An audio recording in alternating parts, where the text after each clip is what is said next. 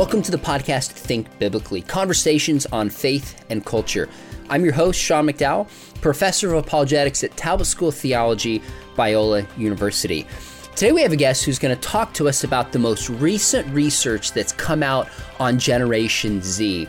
Our guest, Jonathan Morrow, teaches at Talbot School of Theology adjunct in the apologetics program, but he's the cultural kind of head of Impact 360 Institute that has partnered recently with Barna Research Group to release a second volume to the massive study they've done on Gen Z. The first volume came out in 2018.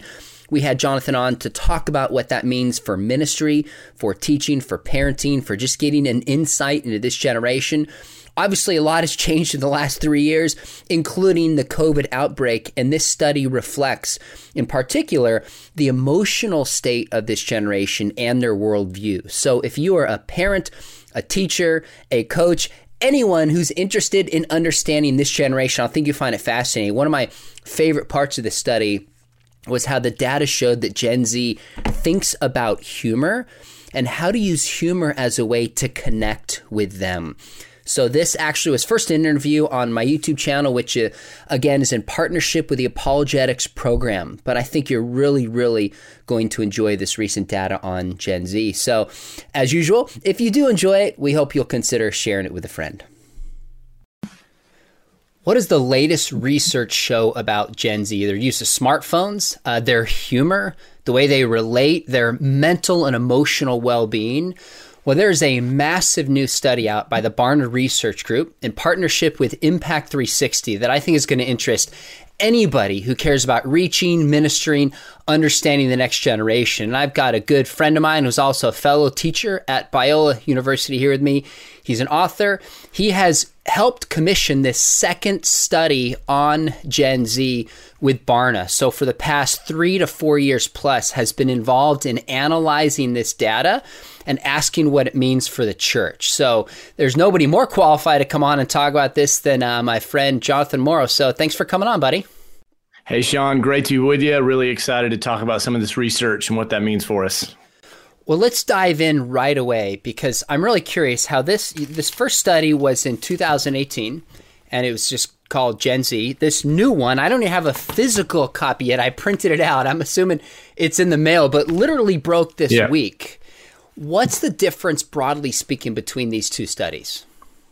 Yeah, it's great. So back in volume, what we're now calling volume 1, the orange book that Jesus held up, what we did there was that was really the first largest look at Gen Z, kind of what they believe, what are their assumptions, motivations, values, and then we also mapped that against all the different generations as well, boomers, Gen X, millennials, all of that. And that was really the first look at that sense into Gen Z, which is American teenagers today, born between 1999 and 2015. And so that was just a vast study. We interviewed youth pastors, we interviewed parents, and kind of really kind of set the table around, okay, what's this new generation look like?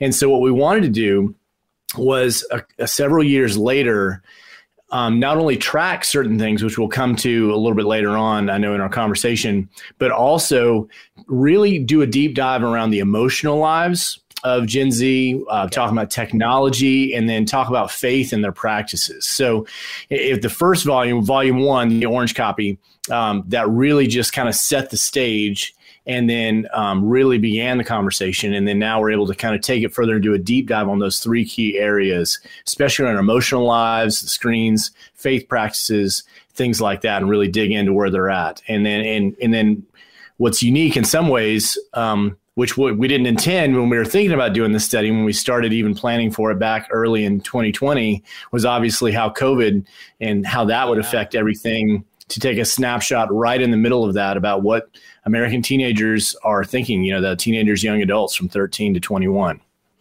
We're going to jump into COVID and how it's affected the behavior and beliefs of this generation.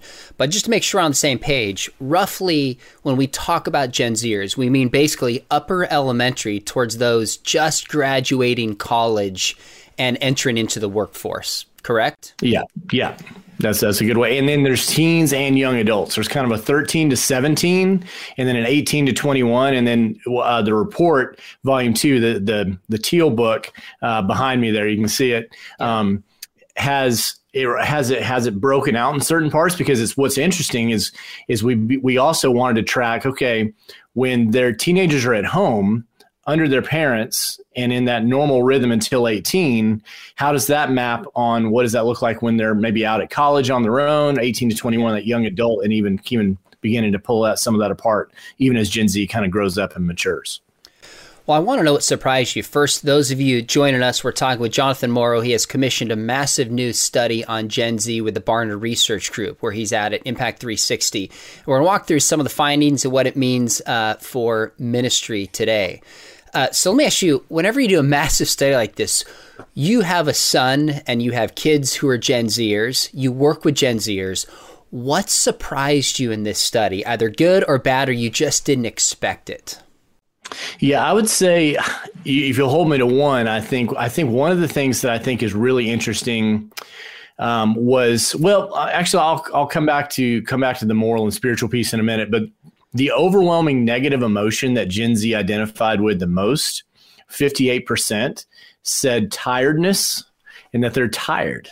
And that was a really interesting stat, because I think we also did questions around, do they feel pressure, external and internal pressure? We kind of dive deep into that in this report from others and themselves. But I think that emotion of tiredness that they all agreed with, about 58% agreed with, that was surprising to me, because I think that's an interesting insight for a parent, as somebody who works with students and teaching and training students like you do.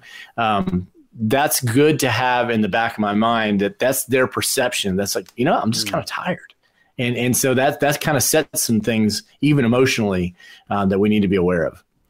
That jumped out to me too. I wouldn't have been surprised by lonely or anxious, but tired is not a description I've often heard for this generation.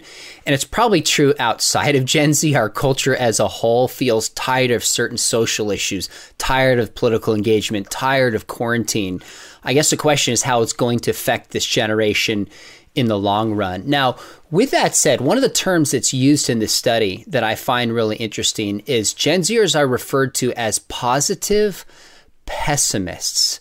Now, there seems to be a contradiction that's there, but sometimes in studies I've learned that there can be two descriptions of something that don't contradict, they just capture the complexity of an issue. So how can this generation as a whole be described as positive and yet pessimist at the same time? 3 in 4 of Gen Z agree their perspective on life is positive, and that's about 73%, which is, so okay, all right, things are going to go well.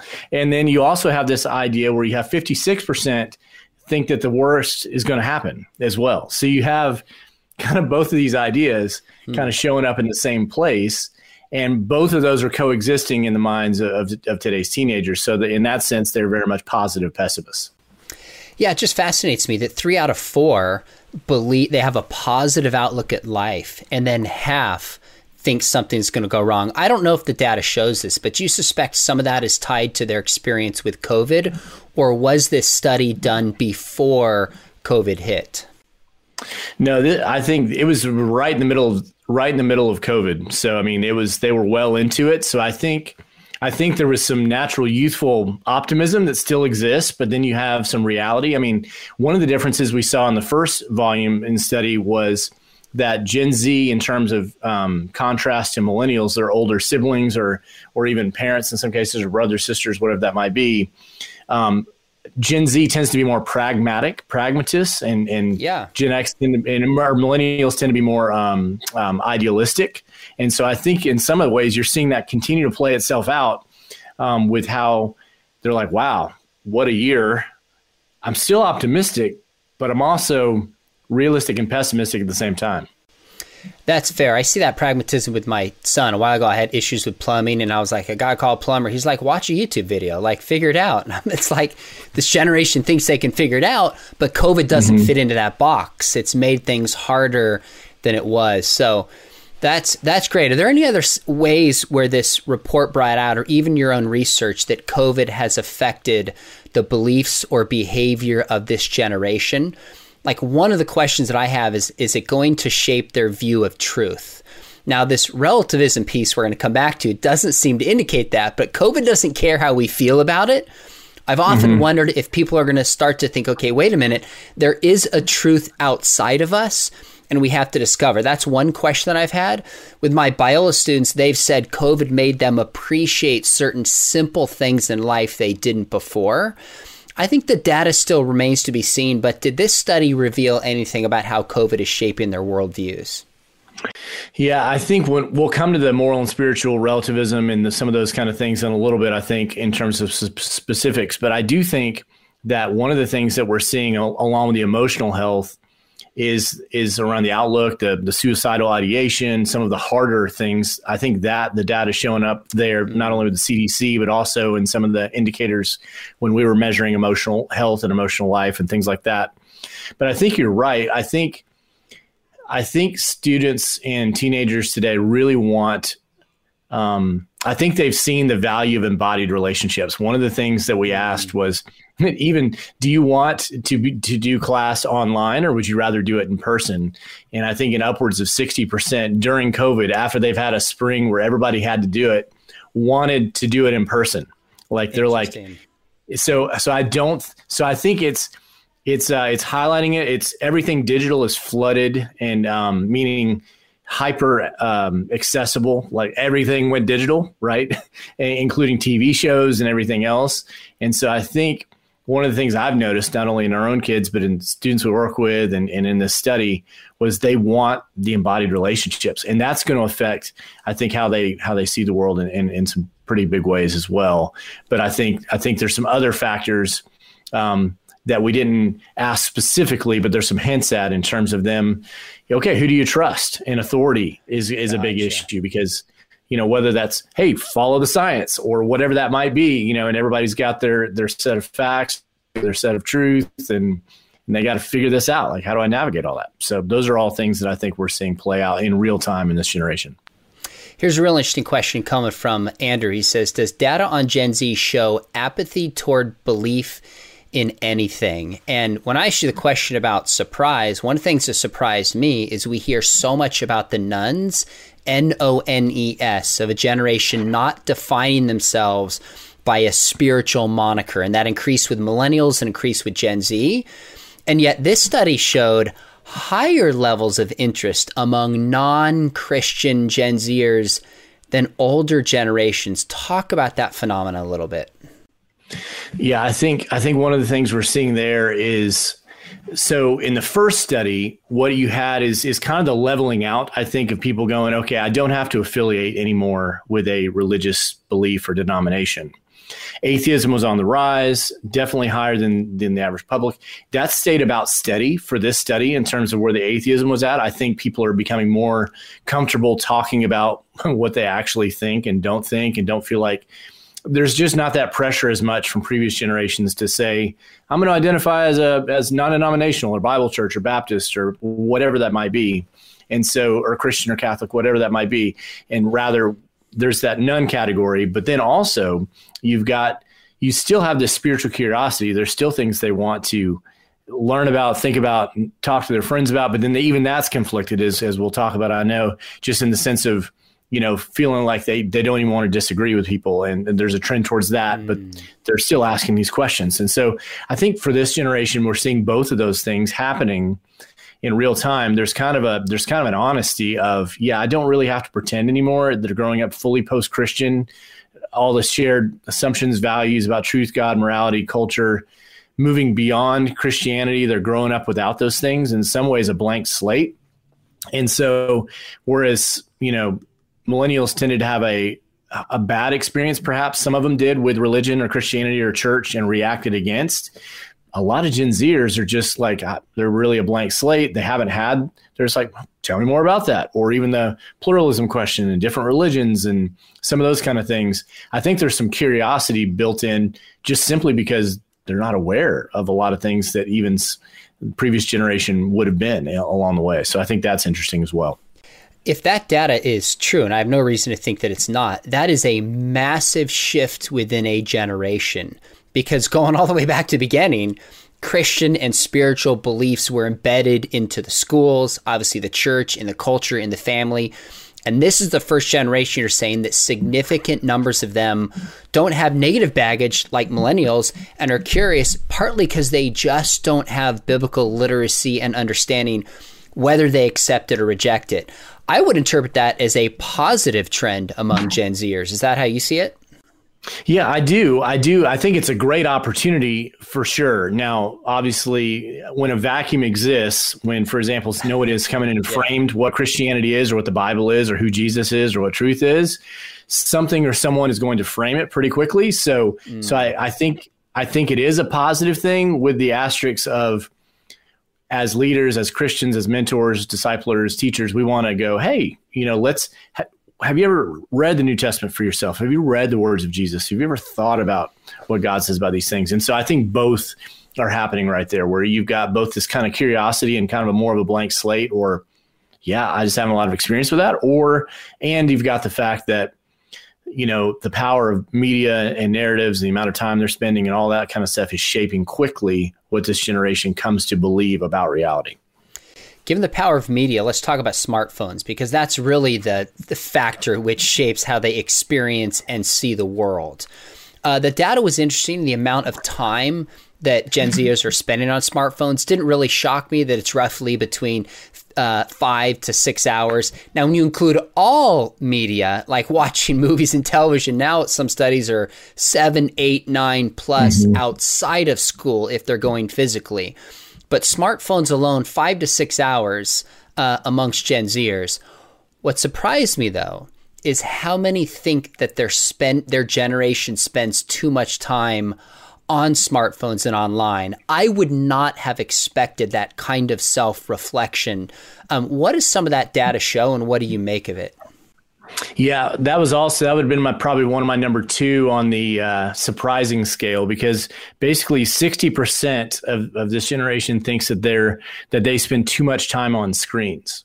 And that's 60%. Let me jump in, just catch that right now. 6 out of 10 Gen Zers think that they, or at least their generation, spends too much time. That's why, if you had asked me before the study, I probably would have said 15 or 17%. So that's significant. Yeah, I think so, because the next one is, about 25% says my generation spends just about the right time on screens. My favorite one is I don't think it matters at 13%. So it doesn't matter. Okay. But 60%, I mean, that is surprising, because that's the whole generation. That's not just Christians. That's not just somebody who has religious background. They're like, yeah, I'm on it. I sense that with the students I'm around. It's kind of, I'm on it too much. I feel badly about it, but am I actually going to do something about it either? So I think all 3 of those things are happening all at the same time. That's a good question. Now, the way the question was worded was 60% think their generation spends too much time, 6 out of 10. But then 53% feel bad about how much time they're spending. So it's both a cognitive and an emotive experience for them. That surprised me. Now, one of the things this study says is to focus not just on the quantity of time, but quality. And this is the second time I've heard this. When I was reading the recent Common Sense Media study, maybe 3 or 4 months ago, they started saying we have to shift our paradigm from just purely quantity of time, especially with online school, to quality time. Why is that distinction important?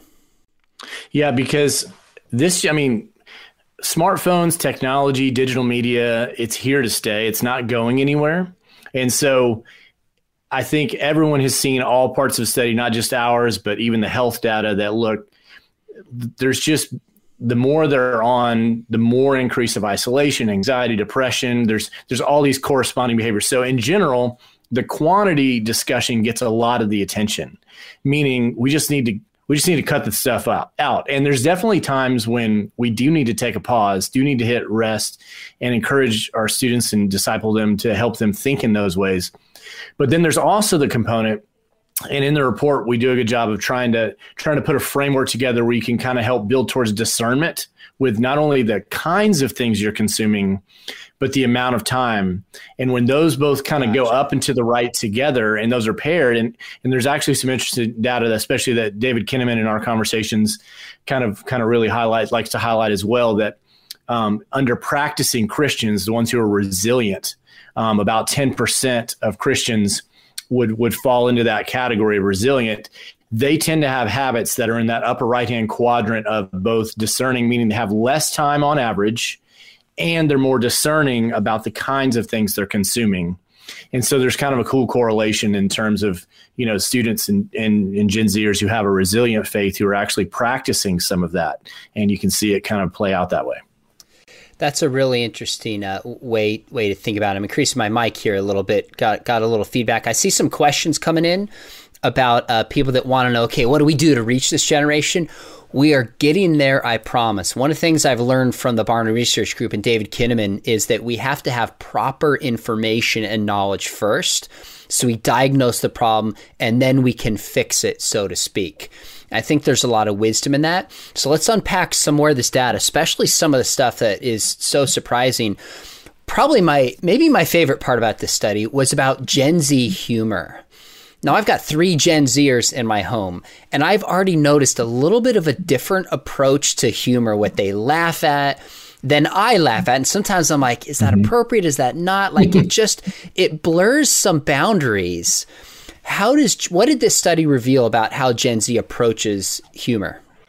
Yeah, this was really important. And this is something that, especially our mutual friend, David Kinnaman, this is something that he's been trying to think about for years now. And so he put it in this study because you're right. I mean, it is different what this generation laughs at. And so 64% of Gen Z say that what they find funny is dark or cynical. And so that's interesting in and of itself, right? Because you're like, because the humor in some ways kind of is a window to your soul, your heart, kind of what you kind of think about stuff that matters. Nearly 2/3 say they find things funny that they shouldn't. And that's an interesting one. So there's at least a surface level awareness that you're like, yeah, that's funny to me and I shouldn't be laughing at it. And so, but I tend to laugh at things that are more dark and cynical. I think one of the things that was probably one of my favorite parts of this study is we did word clouds where we went into detail. We asked a split group of Gen Zers 2 questions. What do you do when you feel anxious? And what do you do when you feel lonely? Okay. And they basically put all their different words in there, and that's in the report and everything else. But one of the things that was interesting that helped relieve some of the anxiety was like finding memes that expressed the life situation that they're in, that they could laugh at, that they could associate. So in some ways, humor was almost a decompression valve in some ways, according to how they self-reported in the verbatims, which was really interesting to think about. And so, because I think one of the things that we need to be careful about is shutting them down at first too quickly on their humor, because that's a real opportunity to lean in and invite, hey, tell me, what is it that why do you think that's funny, or why do you resonate with that more so than you really shouldn't be laughing at that? Because if we do that, we may miss. Now, we may eventually get there. I was like, hey, what do you think? Is that really a good, maybe a couple of questions down the road, or, something like that? That's a hard question we can ask, and that's certainly good. But I also think that is kind of a window into their experience and perceptions that if we'll listen, we'll learn a lot from them. If we'll just kind of, hey, tell me why you think that's funny, or why is it that you're drawn to that? This report seems to show more self-awareness than probably a lot of adults would attribute to young people in terms of their use of smartphones, their use of humor. Now, I find that interesting because when, like with my son or other Gen Zers, oftentimes they'll share stuff with me that's funny, and I don't want to shut it down because I want to keep the conversation going. But sometimes I don't think they understand how messed up the humor is, which tells me that if 2/3 of them are aware of it, there's a whole chunk of that not even being caught. There's a darkness just because of the age and experience. So that the natural human response, I think, for adults is just like, that's wrong, don't laugh, and to lecture. And that's a knee-jerk reaction I have. But I think asking questions, like you said, and tell me about this, can invite that conversation and awareness and a chance to speak into somebody's life. I think that's great input. Yeah, and I think too, like one of the things that I think has happened is that I think in some ways, given the amount of volume of media they've consumed already by this point as screenagers, there's just some desensitization that's occurred that they just don't even register certain things anymore. Like if you've watched enough shows on Netflix where, certain language is used or certain, it's like, oh, this is really funny. I know there's a cuss word in this meme, but just skip that. It's almost like, not in, the cussing conversation, we can talk about that later, but it's almost like they filter that out as if that doesn't need to fit in the grid of finally whatever is pure and honorable and good. But it's like, oh, the really funny part's at like 14 seconds in or 12 seconds into this. It's like you go through all the stuff. That's funny. And they keep going. So I think that's an opportunity too, to ask, hey, do you, if you read it out loud, you slow it down, you read it back, you're like, should that bother us a little more? What do you think? Something like that. But yeah, humor is a very interesting window, and we spent some significant time kind of investigating that in this study. Here's another interesting question. Is there a connection between, like, typically what comedians would do would be politically incorrect and say things you can't say elsewhere? Well, now that the clamp is coming down and you say one thing, you get canceled. Is this maybe an outlet, you think, for this generation where I've seen some Gen Zers show me stuff. I'm like, that's just flat out racist. But I think they kind of find it funny because they know they're not supposed to say that. And there's a little bit of a rebellion behind it. Yeah. So they connect with that kind of humor, not because they're racist, but because they're just sick of being told by the culture what you can say and what you can't say. So it's almost like they're caught in between this bind of like dark humor and political correctness on the other. Is that your experience and what you think the data maybe shows? Yeah, and one of the things we asked that question a certain way, about 55% would agree that for my generation, humor is a form of rebellion. That's interesting. And so that is kind of, I think you've picked up on something interesting. I think that also couples with the kind of apps that Gen Z tends to like, which are not the ones that are going to lead to them being canceled or used later. It's more of features around Snapchat or Instagram now, which is copying Snapchat with everything disappears, quote unquote. It doesn't always disappear, but they're doing things and sharing things that they don't think will be publicly consumed or captured in the same way. But yeah, I do think humor is a form of rebellion that they put their finger on. They're like, yeah, that's just kind of a way that I want to express that. And so at least they're honest, right? And so that's a good place to engage. Yeah, I did this study showed that this is a generation as a whole that seems to be more comfortable talking about their hurt, their questions, their pain than other generations. And I think I'd be curious if you agree with this or not, that our culture has shifted towards victimization. And the downside is it turns people unnecessarily and creates a victimhood status. But on the other hand, it's given people permission to share genuine experiences of victimhood and experience freedom from it. Growing up in these times, which was not the same when you and I grew up, there seems to be an openness and willingness to just talk about issues, whether it's in sexuality, whether it's emotionally, that sometimes still surprises me that kids will just ask questions publicly in front of other students. I'm like, wow, there's an openness with this generation. Did that come out in the data? Yeah, it did in several ways. First, in the emotional lives, because they, like you mentioned, they are far more comfortable and self-aware of even emotional terminology and talking about internal feelings or thoughts than previous generations. And we go into that.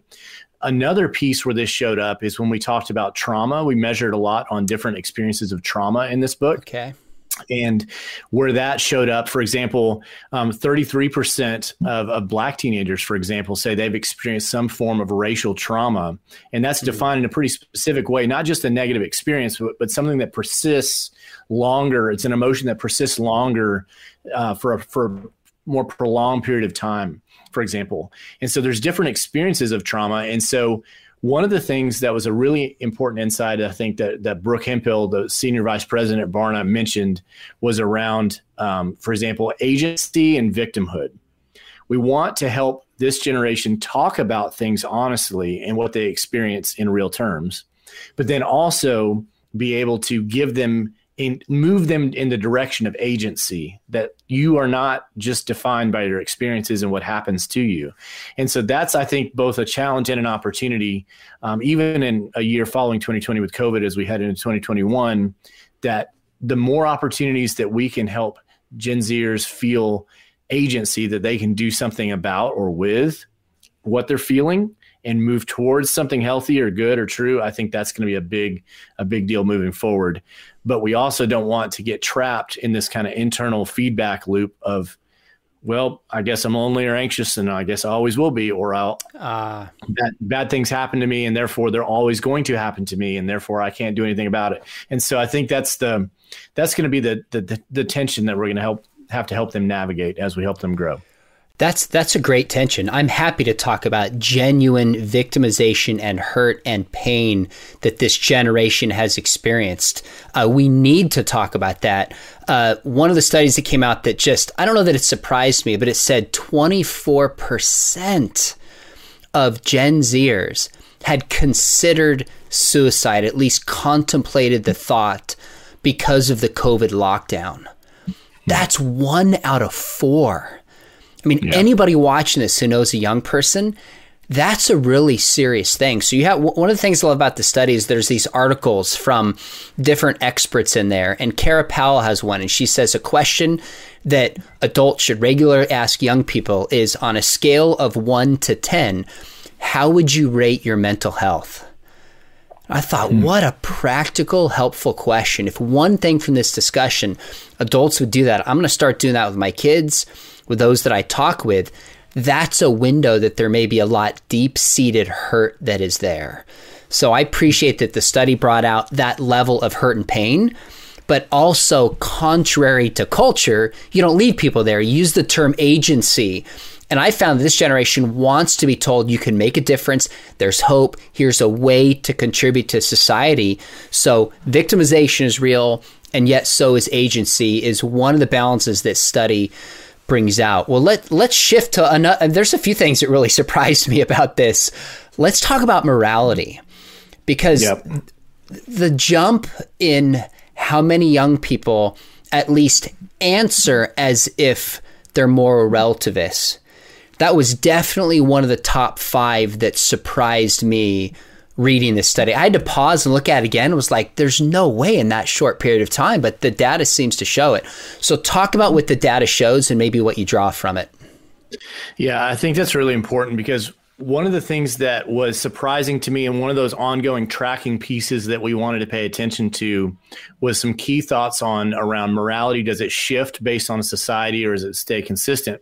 And in our volume 1 study, the Orange study from several years ago, right at about 24%, basically agreed that what is morally right or wrong changes over time based on what a society thinks. So that was basically about 24%. In this study, just several years later, 31%, nearly 1/3, agreed with the same thing. So you see it on the rise. Now, one of the things that's interesting, and we draw this out in the report, the habits of Gen Z hasn't necessarily changed in terms of their church attendance or their other things like that. So what that tells me is, like, these things are like the same ones who are saying their spiritual lives are important, the same ones who are saying they're going to church, the same ones, all those kind of things are still happening. And yet you're seeing 2 increases in moral and spiritual relativism. One, the moral increase from 24 to 31%. The second one, which is, and the inverse of that one, which I also think is really important, only 10% strongly disagreed that it shifts. So I think that's your convictional group of teenagers, Gen Zers, who are saying, no, actually there is objective truth. It's right around that 9 to 10% mark, I would say, because they actually understood the question rightly and said, actually, no, it doesn't. And I strongly disagree. Like, truth doesn't work that way. That's not the way this works. So I think that's illuminating on both sides, because it's sliding, but also we track the basically more than one way to Jesus idea in terms of, many roads can lead to God, many paths can lead to eternal life. It went from 58% several years ago to 65% in this study, again, over the same course of the same year, same question, age group, with the same general habits. And so there's two things that hints at for me that I think are interesting. One, they're still going to church, but they're becoming more and more relativistic the more time they're there. Okay. So that's interesting in and of itself, and not super encouraging, because it's like, well, if you're spending about the same time engaged in these other spiritual habits as you were 3 years ago, culture pressure is stronger, and you've not come to see it any differently. So in whatever those leveraging effects are, because those are broad numbers across the generations.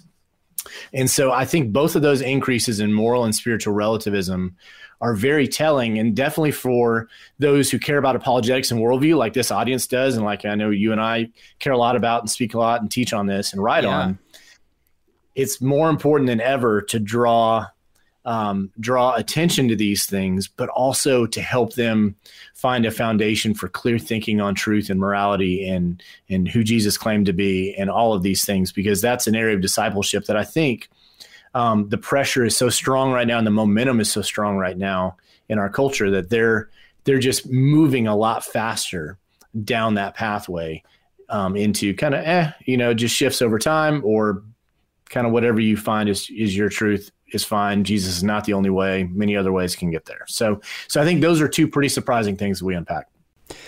So in some ways, I would have thought if you go back to the 90s, early 2000s, it's kind of live and let live, to each his own.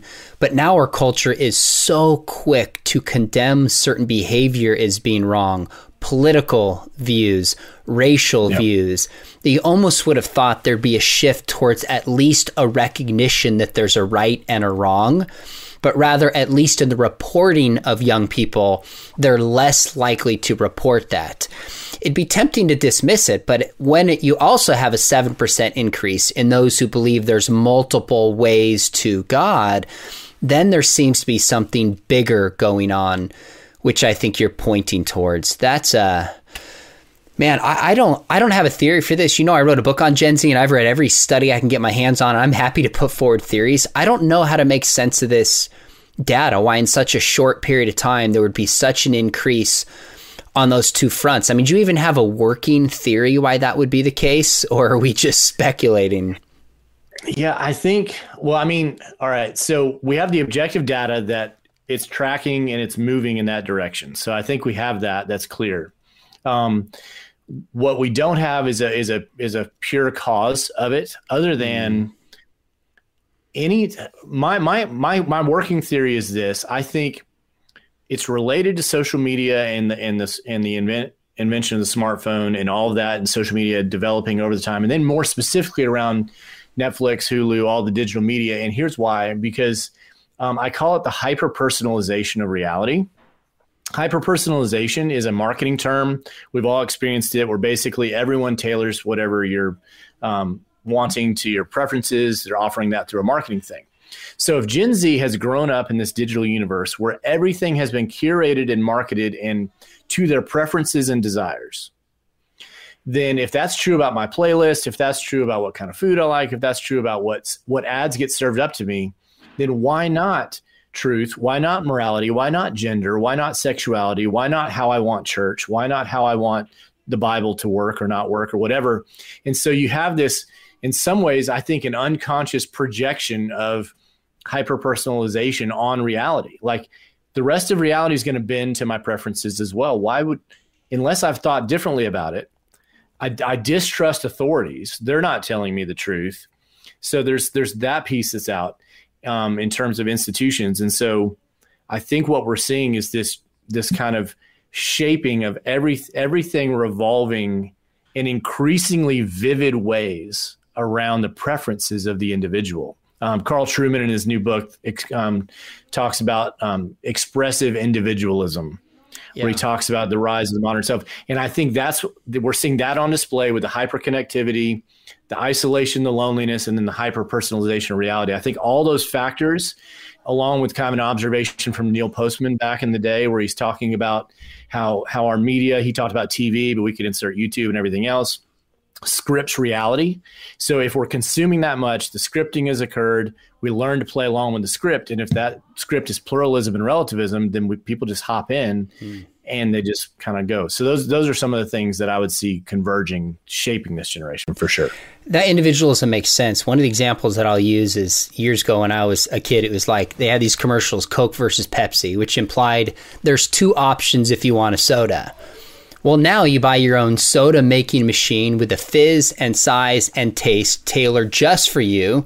And if that's not enough, you can go buy a soda now with your name on it. Everything is personalized. Yep. This generation can have what they want, where they want it, how they want it. And I think you're right to use the word, it teaches or informs, even subconsciously, how they approach truth and religion as well. So I think that there's probably a lot to be said for that individualistic strain. Hey, in just a minute, we're going to come to some questions.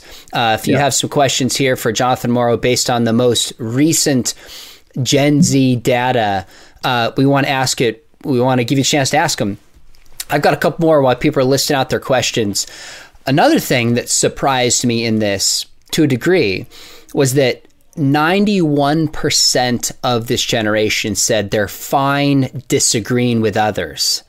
But the percentage, the breakdown was, I don't have a problem disagreeing with you, but then a huge percentage have a problem expressing that. What's the difference between those two, and what do you think maybe we can draw from that about how Gen Z thinks? Yeah, I think that's important because, about 91%, like you said, agree that it's okay to disagree with somebody's opinion or point of view. But then our data also showed that nearly half of Gen Z, 44%, agreed that it's not okay to challenge what someone else believes to be true. So it's like, okay, so I think there's several things going on here. One is a hesitance, and this is just something over and over and over again I hear from teenagers is I don't want to be perceived as judgmental. And I feel like anytime that they feel like whenever they make a claim, they're going to be perceived as judging. I've even seen this in different ways in interaction among students. Like, well, I really appreciate how this person doesn't judge me.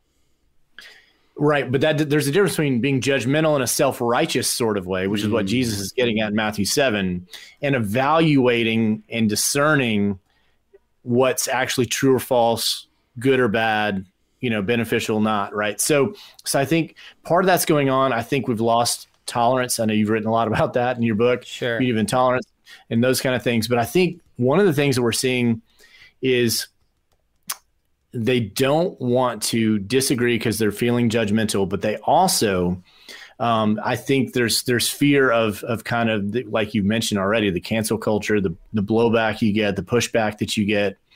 You don't want to be ostracized already, and so when you share these point of views, because it's personal to them, right? It's my preference. So I have an opinion about it and I'll share it out loud, but I'm not going to say yours is wrong.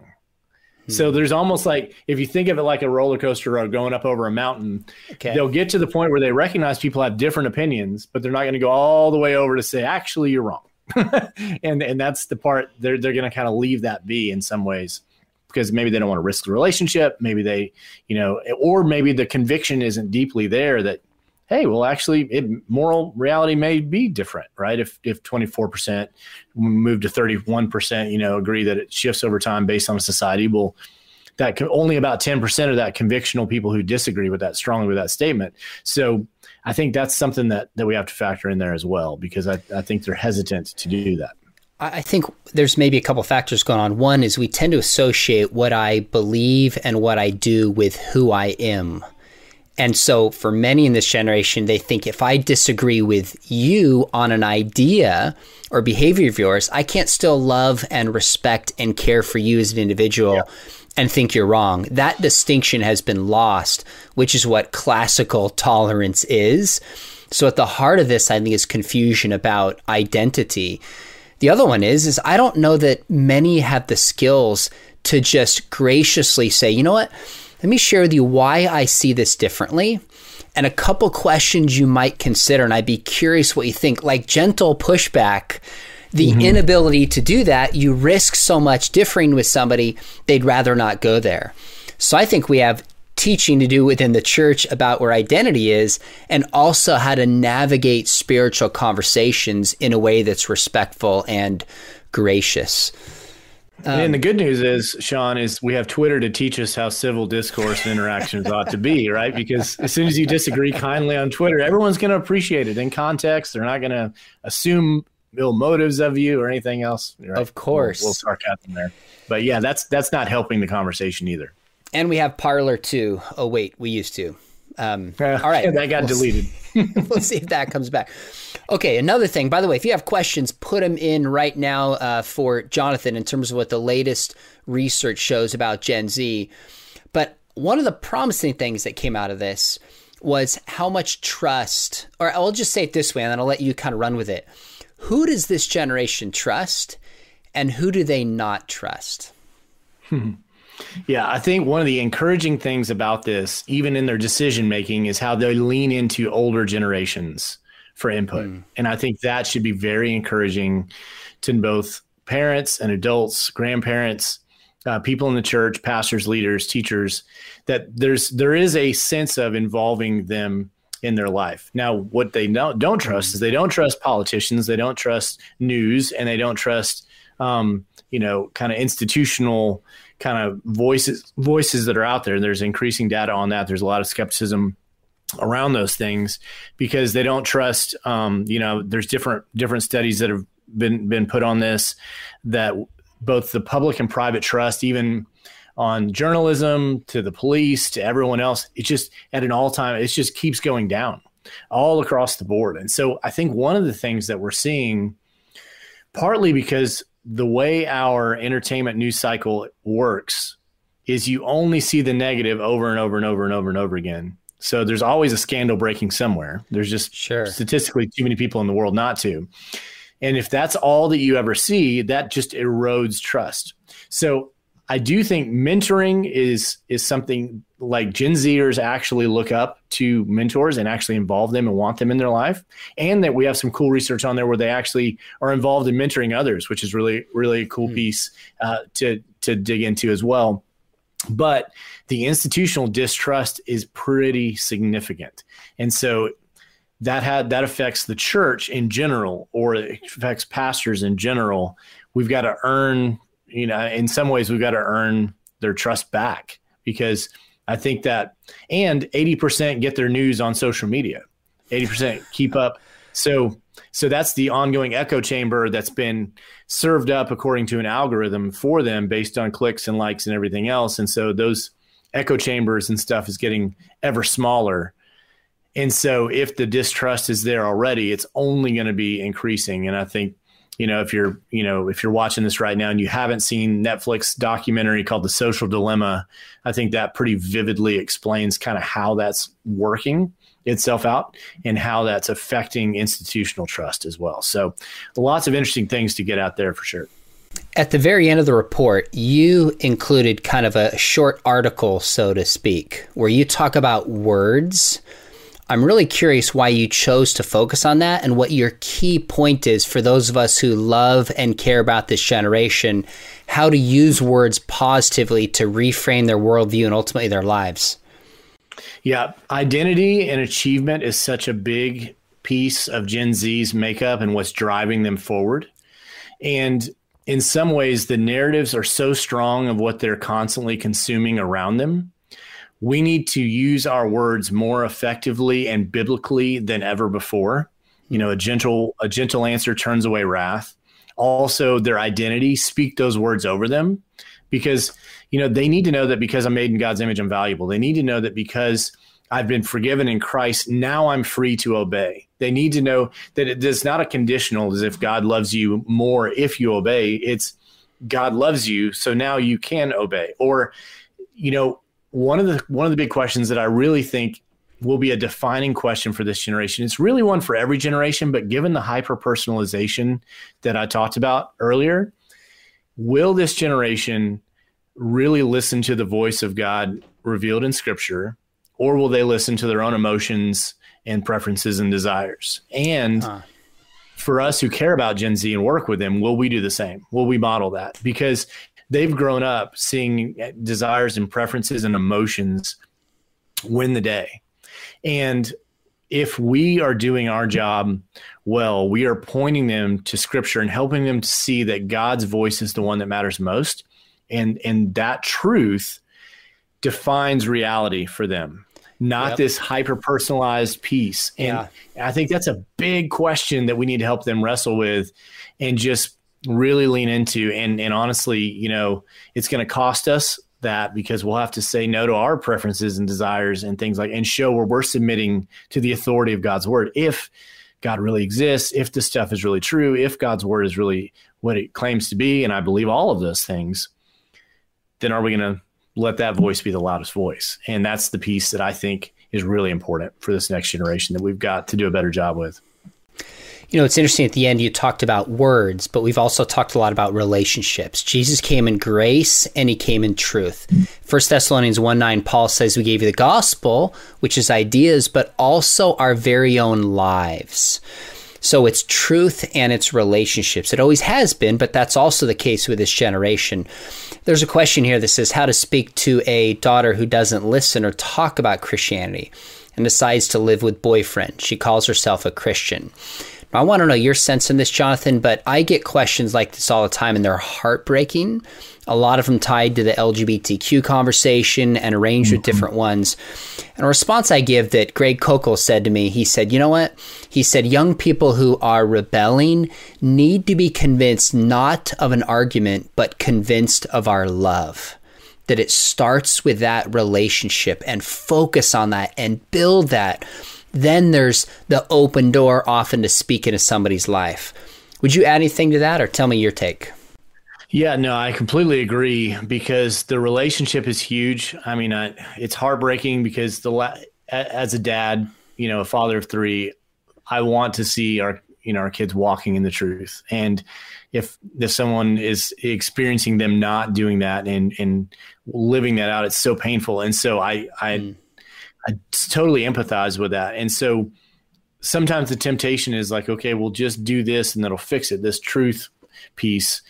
And it is true. I mean, you've written a book on Chasing Love talking about, look, cohabitation and all that stuff. That's not going to end well. We know that sociologically, we know that statistically. But just so you know, I love you. I'm here for you. Tell me what's going on in your life. Tell me I can pray for you.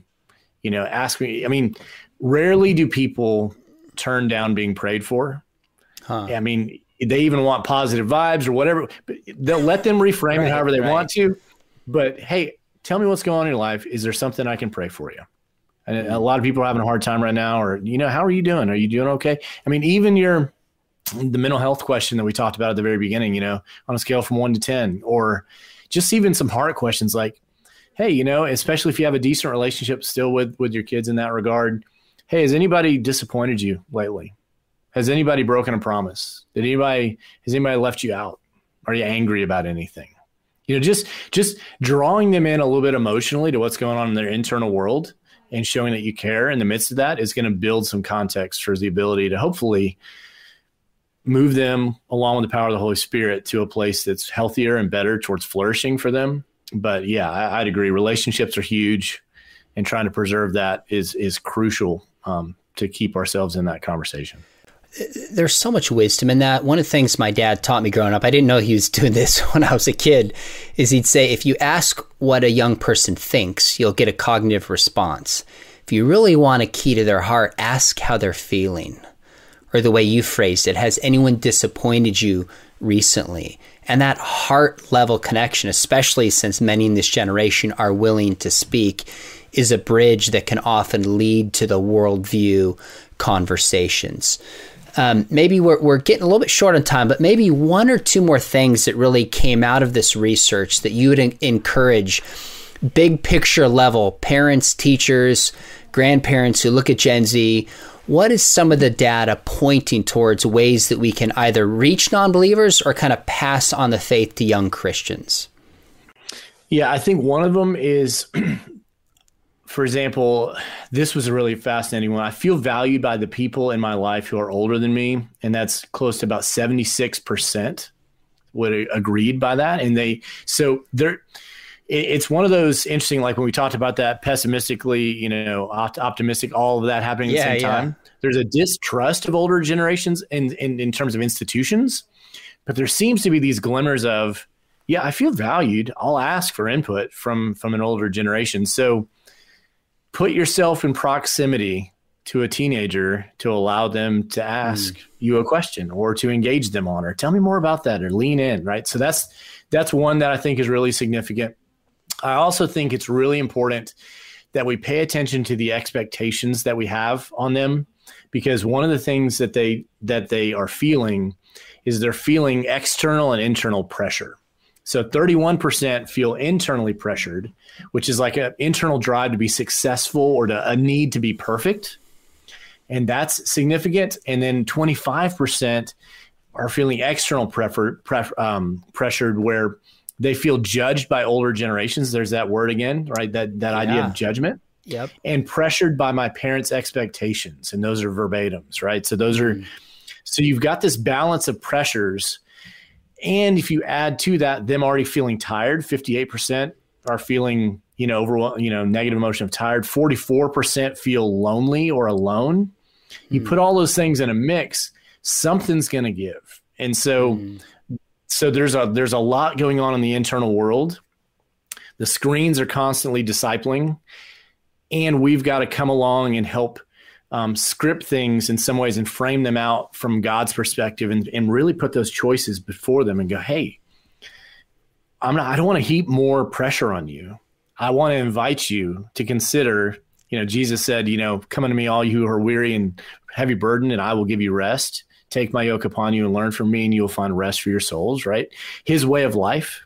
I think that message is very attractive right now to Gen Z. And then along the way, and by the way, it's also true. It's the best way to live. Jesus really rose from the dead. God exists. You can trust the historical records of the Bible. Like, what's awesome is these come together, and you don't have to be stuck in your loneliness or this pressure or this defeating sense of, I can't get it all done. I mean, you have to have like a 5.3 GPA to get into college now because everything's so inflated, right? I mean, so it's like you have to have all the test scores, the homework, everything is increasing. So there's just lots of pressure. And in some ways, they're more attuned to that than ever. And so I think those are just keys to find some decompression points and some entry points, whether that's like through humor, what we talked about, or some other things to engage them. There's some really good questions coming in. Can I get your quicker responses to these? And then I want to respect your time. I got long-winded. No. My point wasn't that you got long-winded. My point John, is, I know what you're doing. I want to respect your time. The question is, we talked a lot about smartphone use, and we talked about emotional hurt. What does the data show about the coping mechanisms of Gen Z, maybe that are healthy and not healthy, with the loneliness and tiredness and emotional hurt that they're going through? Yeah, I think one of the things that we need to pay attention to here, and this is an observation I think David really drew out of the data, David Kinnaman, where the screens are a coping mechanism, and they're also the cause for the anxiety. So it's like, it's kind of a catch-22, because a lot of them are like, okay, I go to my phone, or I talk to friends, or I watch something, or I play a game, or I do some other screen to help me feel less anxious or less alone. The number one on feeling when I feel lonely, the good news is they're going to reach out to other people. That's the biggest response for them. But from phones, there's the catch-22. So are these healthy and good things, that they're moving towards or not? So yeah, that's kind of the catch-22 on that. So that's the short answer. All right, that's great. Last one I think is great. It says, what are a few recommendations for helping Gen Z move from emotional-based decision-making process to biblical worldview decision-making process? Now, let me give one sense while you're thinking of an answer. Maybe you already have it. But one thing I do is when I'm talking with young people and we're engaging theology, culture, worldview, the default is they'll say, I feel this way. And I'll often stop and I'll say, I care about your feelings a ton. I want to know what you think about this. And then in my class, what'll happen is it's not that we don't talk about feelings at times, but they'll catch themselves and say, I feel, and they'll say, I know, Dr. McDowell, I think. And I say, good. Now you're learning to make a distinction between emoting something and rationally thinking about it. Both are important, but there's a tendency to conflate them with this generation. That's just one small thing that I do. Do you have any suggestions or ideas how to help move from this emotive thinking to more worldview thinking? Yeah. And one of the things that I also do in light of that, which I've adopted as well, is the good intentions don't always lead to good outcomes. Meaning you can have good intentions in this decision or even this policy or anything else. That doesn't mean it's necessarily going to be a good outcome. That means, is it reality based? Are you thinking it through? Not to open a can of worms. One of the usually the illustrations I'll use is like, okay, take the minimum wage. Let's just make the minimum wage $50 an hour. Good intention, right? We want to alleviate poverty.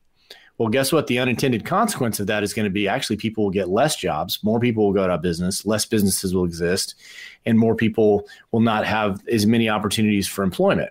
So that good intention doesn't lead to a good outcome. The same can be true with your relationships. I know you want a healthy relationship with her, so what are you doing to bring that about in the way that you communicate or boundaries that you set or something like that, right? So I think good intentions don't necessarily lead to good outcomes as a way to get at that. Jonathan, this is great stuff. There's other questions that have come through, but I will respect your time and also want to encourage people. This was the first Gen Z report, 2018, which is still very timely. It's not dated. Some of the initial research on Gen Z is, but I think that report still has a shelf life. And then the newest one you can see behind you, Gen Z Volume 2, just some of the insights and practical suggestions are very, very helpful. So I hope people will pick up a copy of that, study that, think about it. Let me ask you, one of the things you're doing at Impact 360, you guys commissioned this study, but you also are trying to address some of the issues within Gen Z practically. You give me a chance to speak, do videos, do curriculum with you. And you know, Impact 360 is one of my favorite ministries reaching a Gen Z, but give us just a sense of what you do and how it could help us reaching this generation. Yeah, because people asked earlier, what do we do? And that's one of the reasons why we did the research. We know we experience every day because we get to work with high school and college students and master students, 14 to 20, 22, 24-year-olds in different on-campus experiences at Impact 360. So we do high school summer camps, worldview, apologetics, leadership training. You're a part of that with Propel and Immersion. We also do a 9-month gap year where we take 9 months after high school and say, okay, how do you think about life? Right? How do we figure this stuff out? We have a master's experience. We walk with them through those things. We help them think with biblical worldview and spiritual formation. We try to bring all those things together for them. So we get to work with them practically, and we wanted to see what the research was showing at a broad level. So we bring those two together. And so we do that on a regular basis. People can find more about that at impact360.org.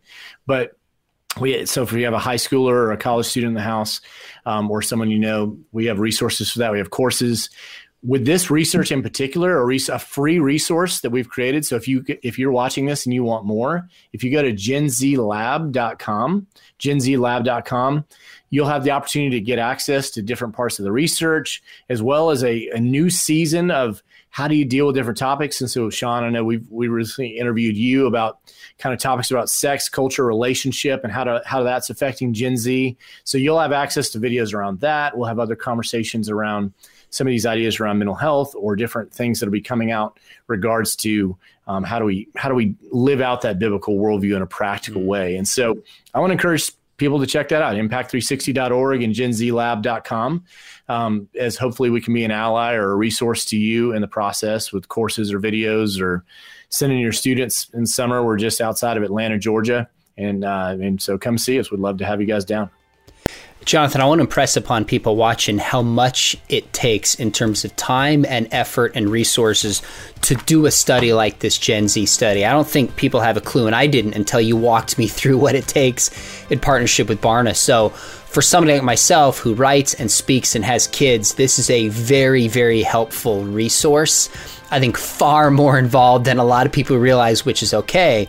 So I want to personally thank you for doing that. And again, genzlabs.com and Impact 360 are two great resources, biblical worldview, and they line up with the exact kind of training we do here at Biola reaching this Gen Z. So, Jonathan, thanks for coming on.